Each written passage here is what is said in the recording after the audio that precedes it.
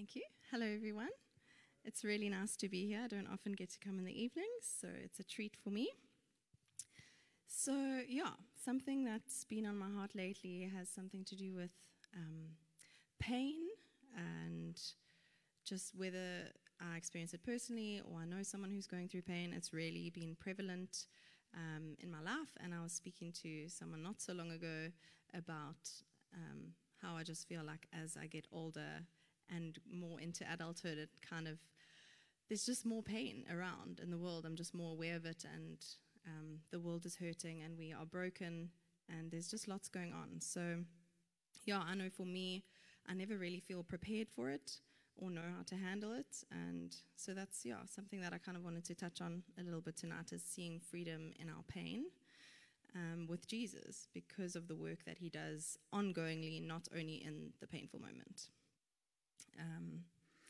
So when I was reflecting and I was preparing for this, I was just trying to remember who I was even a year ago and the year before that, and just I was feeling really grateful that the Lord has done a work in me, and when I'm faced with new painful situations currently, I feel that he has equipped me better as I grow in him, and he's teaching me to depend on him more in my pain, and just in general to deal with life, because sometimes life sucks. It really does.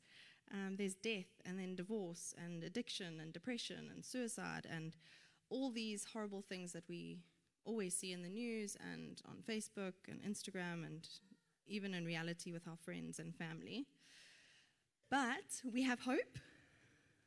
We have freedom in the pain, and that is Jesus. So I feel like the Lord has put the story of Martha on my heart for quite a long time, and I've never shared about it, but I felt like, what I was thinking and feeling, the story of Martha just kept coming to my mind. So I want to go through 3 encounters that Martha has with Jesus, and just kind of look at her life and how I feel Jesus transformed her life, and what I can learn from her and from Jesus in those encounters. So let me introduce you to Martha. We're going to start, if you want to open your Bibles or follow, from Luke chapter 10, verse 38. So it says, "Now as they went on their way, Jesus entered a village, and a woman named Martha welcomed him into her house. And she had a sister called Mary, who sat at the Lord's feet and listened to his teaching. But Martha was distracted with much serving. And she went up to him and said, 'Lord, do you not care that my sister has left me to serve alone? Tell her to help me.'" Okay, I'm going to stop there for now. I can really relate to her in so many ways. If you don't know me well, my default, when I should probably be dealing with myself and stuff that's going on around me, is to preoccupy myself with something, or volunteer for something, or just be busy in any way, shape or form. So I can really relate to Martha in the story, where she's busy hosting. She wants everyone to feel comfortable and relaxed. She wants everyone to enjoy her hospitality, and she wants something in return too. She wants to feel good about herself and get her worth from that. We see that because of how she responds when her sister is not doing what she's doing. And so, she goes to Jesus and thinks that he's going to back her up, and instead finds out that she's getting it wrong. She was faced with the fact that her priorities were wrong, not Mary's, and that she keeps herself busy with serving and hospitality and worries and things that are not important, to try and satisfy needs that she has. Because we all have needs. We all want to be loved. We want to be cared for. We want to be affirmed. And so she's doing all these things to get that satisfaction. But the ultimate satisfaction is spending time with Jesus and prioritizing him. And we see that when he responds to her. In verse 41, he says, "Martha, Martha, you are anxious and troubled about many things, but one thing is necessary. Mary has chosen the good portion, which will not be taken away from her."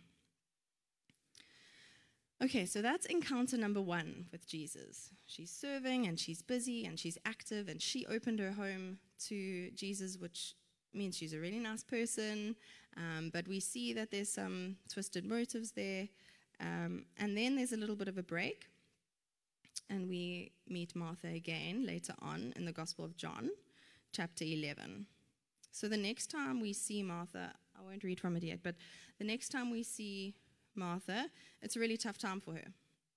Her brother has died, and she must be really heartbroken. I don't know if any of you have experienced death of a close relative or know someone who has.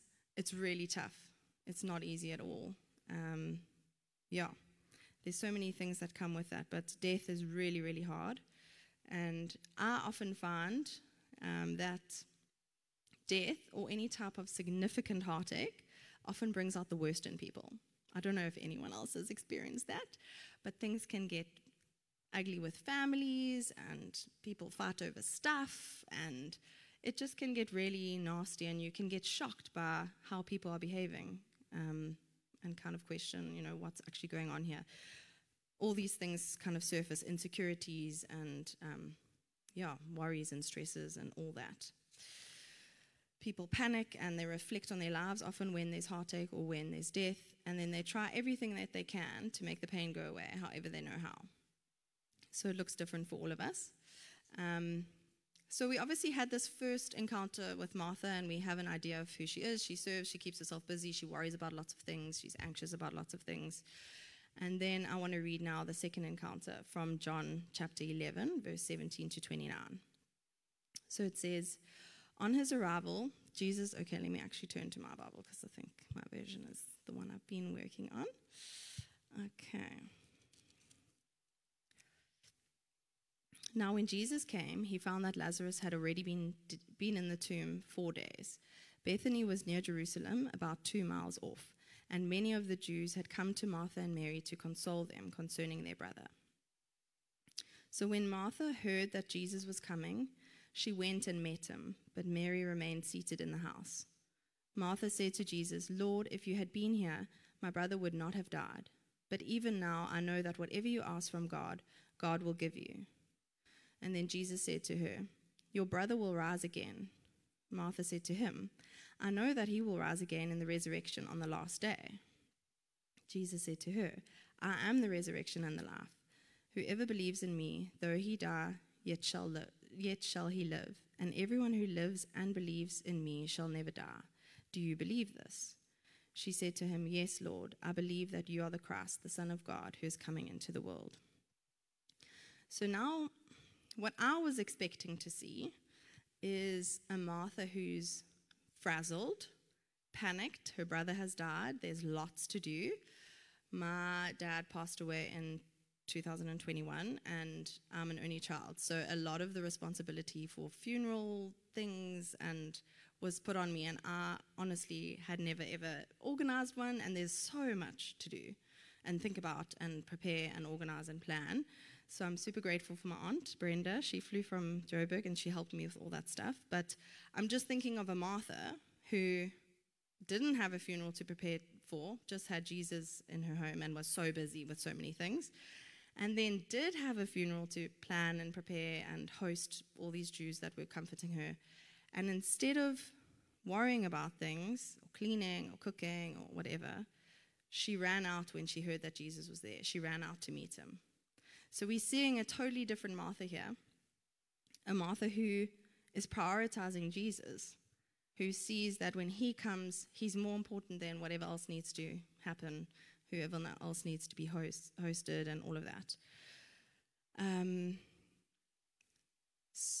So just for me, like that stands out in a huge way, that I really believe that if she hadn't had that first encounter with Jesus, where she had her priorities wrong, and he spoke to her, that when she had the painful time of her brother's death, she wouldn't have been able to cope the way that she did. She wouldn't have been able to engage with Jesus like she did, talk about kingdom things. You know, they're talking about resurrection and life after death and the fact that he's the Messiah. Like, we get to partake in the divine nature when we engage and encounter him.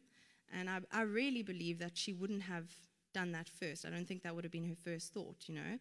I think all these other things like all the meals that need to be cooked, and where's the body going to be laid, and what incense are they going to have, and all these things. And obviously some of that stuff had happened, so I think Martha probably did do some of those things. But yeah, I'm seeing a really, really different Martha from what we first saw. And I know for me, I mentioned earlier that when my dad passed away, I found it a lot easier to just be busy with things. So I have a baby to look after, I need to earn money, I have Gilmore Girls to watch, I have all these things to do, I have Instagram to scroll through for hours and hours, and it's not easy to actually deal with your pain and to prioritize Jesus in those hard times unless you've had encounters before, which is really encouraging for me, because I just want to encourage all of you that even in the everyday, mundane, day-to-day tasks that we're doing and lives that we're living, if you prioritize Jesus and you're encountering him daily, when you have the suffering, which will come, you will be able to handle it way better. You will be Martha 2.0, who knows who's important, who knows who to prioritize.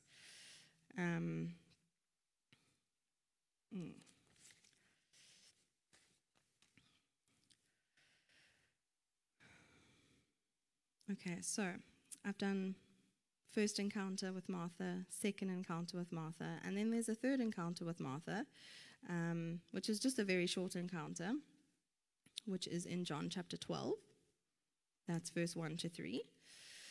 Then 6 days before the Passover, Jesus came to Bethany, where Lazarus was, who had been dead, whom he had raised from the dead. There they made him a supper, and Martha served, but Lazarus was one of those who sat at the table with him. So, just in case you were wondering who did serve, it was still Martha. The real Martha, who's free in Jesus, she has the freedom to exercise her gifts with joy. We don't hear anything here about Martha complaining to Mary, or that she's anxious or worried about anything else, but we do see that she does still serve, which I also found really encouraging, because it's not that he didn't want her to do those things. It's not like Jesus didn't want her to host him or to make the food and the meal for him. He just wanted her to do those things in the right order, with him as number one. All right, so to summarize, a few things that I learned from Martha that helped me to understand human beings and myself better. Number one, we all seem to find our worth in something, and I find that it's often related to our actual gifts. We can just busy ourselves with things that we are naturally gifted with, or even things the Holy Spirit has gifted us in, keep us busy and not actually encounter Jesus. Number two, we often find it easier to distract ourselves with the many worries or things or people, work, a boyfriend, Instagram, Facebook, series. I feel like the Holy Spirit will reveal to you whatever your things are that you use as distraction. Number three, we would relate much better to others if we saw things the way Jesus sees them. We wouldn't be so irritated by people who weren't doing what we were doing, because we all have purposes and gifts and a place in the body.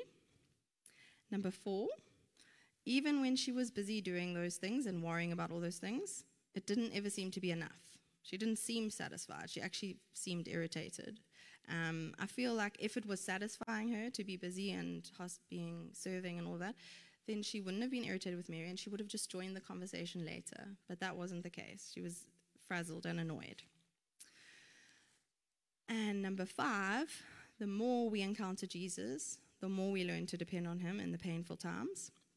The more we spend time with Jesus, the more we change, because we see that with Martha in 3 small encounters. A few things I learned about Jesus from these passages. So that was all about Martha and humans and myself. And now what I learned about Jesus. Number one, he's a truth bringer. He tells Martha plainly that Mary has chosen the right thing to do and she's chosen the wrong thing to do. It's actually quite simple. So Jesus does that, and it's only meant to bring conviction and not condemnation. But we do have to listen to him, because if Martha didn't, which sometimes I don't, we become prideful and we stay the same. And number two, he loves us and he loves spending time with us. Even though Martha has her priorities wrong, he loves her. So I just wanted to show you in John chapter 11, verse 5, before she demonstrates her new set of priorities as Jesus is number one, he says, now Jesus loved Martha and her sister and Lazarus. Before she did the new thing of like, Jesus, you are my number one. This was still, we know old Martha, Jesus loved her, we see new Martha. So I thought that was really encouraging. You are loved. Number 3, he reminds us of our identity. So he says her name twice. I feel like that's impactful, as if to say, like, I know you, Martha, Martha. And when I was preparing, I just felt him saying, like, Sarah, Sarah, reminding me of who I really am. Just showing me that, the way he sees me. And that gives me new perspective to deal with good times and bad times. And then number 4, he enjoys seeing us practice our gifts. He loves to be served by Martha. The fact that John mentioned that, I find it's a bit strange because it's like a whole sentence in the Bible and there's so many stories that were left out. But he says, and Martha served them. So he wants us to practice our gifts and our talents and our whatever he's given us to do, our purposes in the body, because it's a gift to all of us. So that's my message tonight. I hope that it was impactful for some of you. I just believe that he is really wanting to call out your name. Connor, to show you who you really are. Hannah, I just met you. To show you who you really are. And just to prepare you for living in this world. We're in the world, we're not of the world, but we get freedom in the pain, not from the pain, if we follow Jesus and we encounter him. I just really felt like if you want freedom in pain, if you want to learn to suffer well, or if you just want to learn to be a daughter or son of the King and exercise your gifts, whatever he's given you, then I just really encourage you to press in to encounter him. It only takes one encounter. We see Martha encounter once and she's different. One encounter with Jesus can change everything, the way we think, how we act, what we value. And obviously it's a long process, and that's why we do it in community, and we in connect groups, and we come to church and meet as a body. But at the end of the day, it's the encounters that we're looking for, and that's what changes us. So can I pray for us? Jesus, we just thank you that, we have new life in you, and we are new creations in you. We just pray for more encounters, and just teach us how to prioritize you, Lord. We struggle to do that, and we want to learn how, Lord.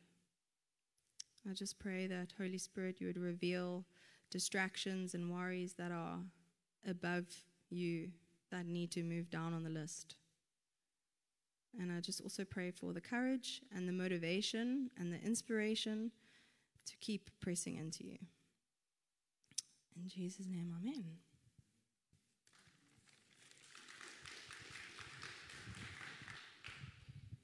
Thank you, Bob. And one of the greatest pains and sufferings that we see is Jesus on the cross, which caused the greatest revelation, the greatest freedom in our lives. So pain and suffering definitely have a relationship with freedom. And that's what we're going to do now. We're going to take some time to remember that sacrifice with Jesus on the cross. We're going to take communion as a family. And I really urge us as we do this just to allow the Lord to encounter us in whatever we're going through. And it doesn't always have to be pain. It doesn't have to be brokenness. But I think it's a lie of the world often that the world tells us that Jesus is not in the pain, that he's not there when the things are really hard. And that's opposite of what he preaches and teaches to us. He's with us through it all. And he wants us to be obedient, whatever that looks like. So Jesus says, this is my body is broken for you. And this is my blood shed for you. This is a symbol. This is a reminder of the sacrifice which created the greatest freedom that we begin to see today. So we have 2 tables. We only have 42 cups. So I've been counting a lot, seeing how many people are sitting here. Guess what? There's more than 42 people here tonight. So Jesus is going to have to provide. And if he doesn't, what we're going to do is just as a family or in twos, if you're with a family member, can you just take one and as you gather in a group so that we can make sure that we have enough for everyone? There's bread and there's grape juice on each side. And what we're going to do is you just go up there, grab one, find two friends or visitors, people that you don't know, and get into a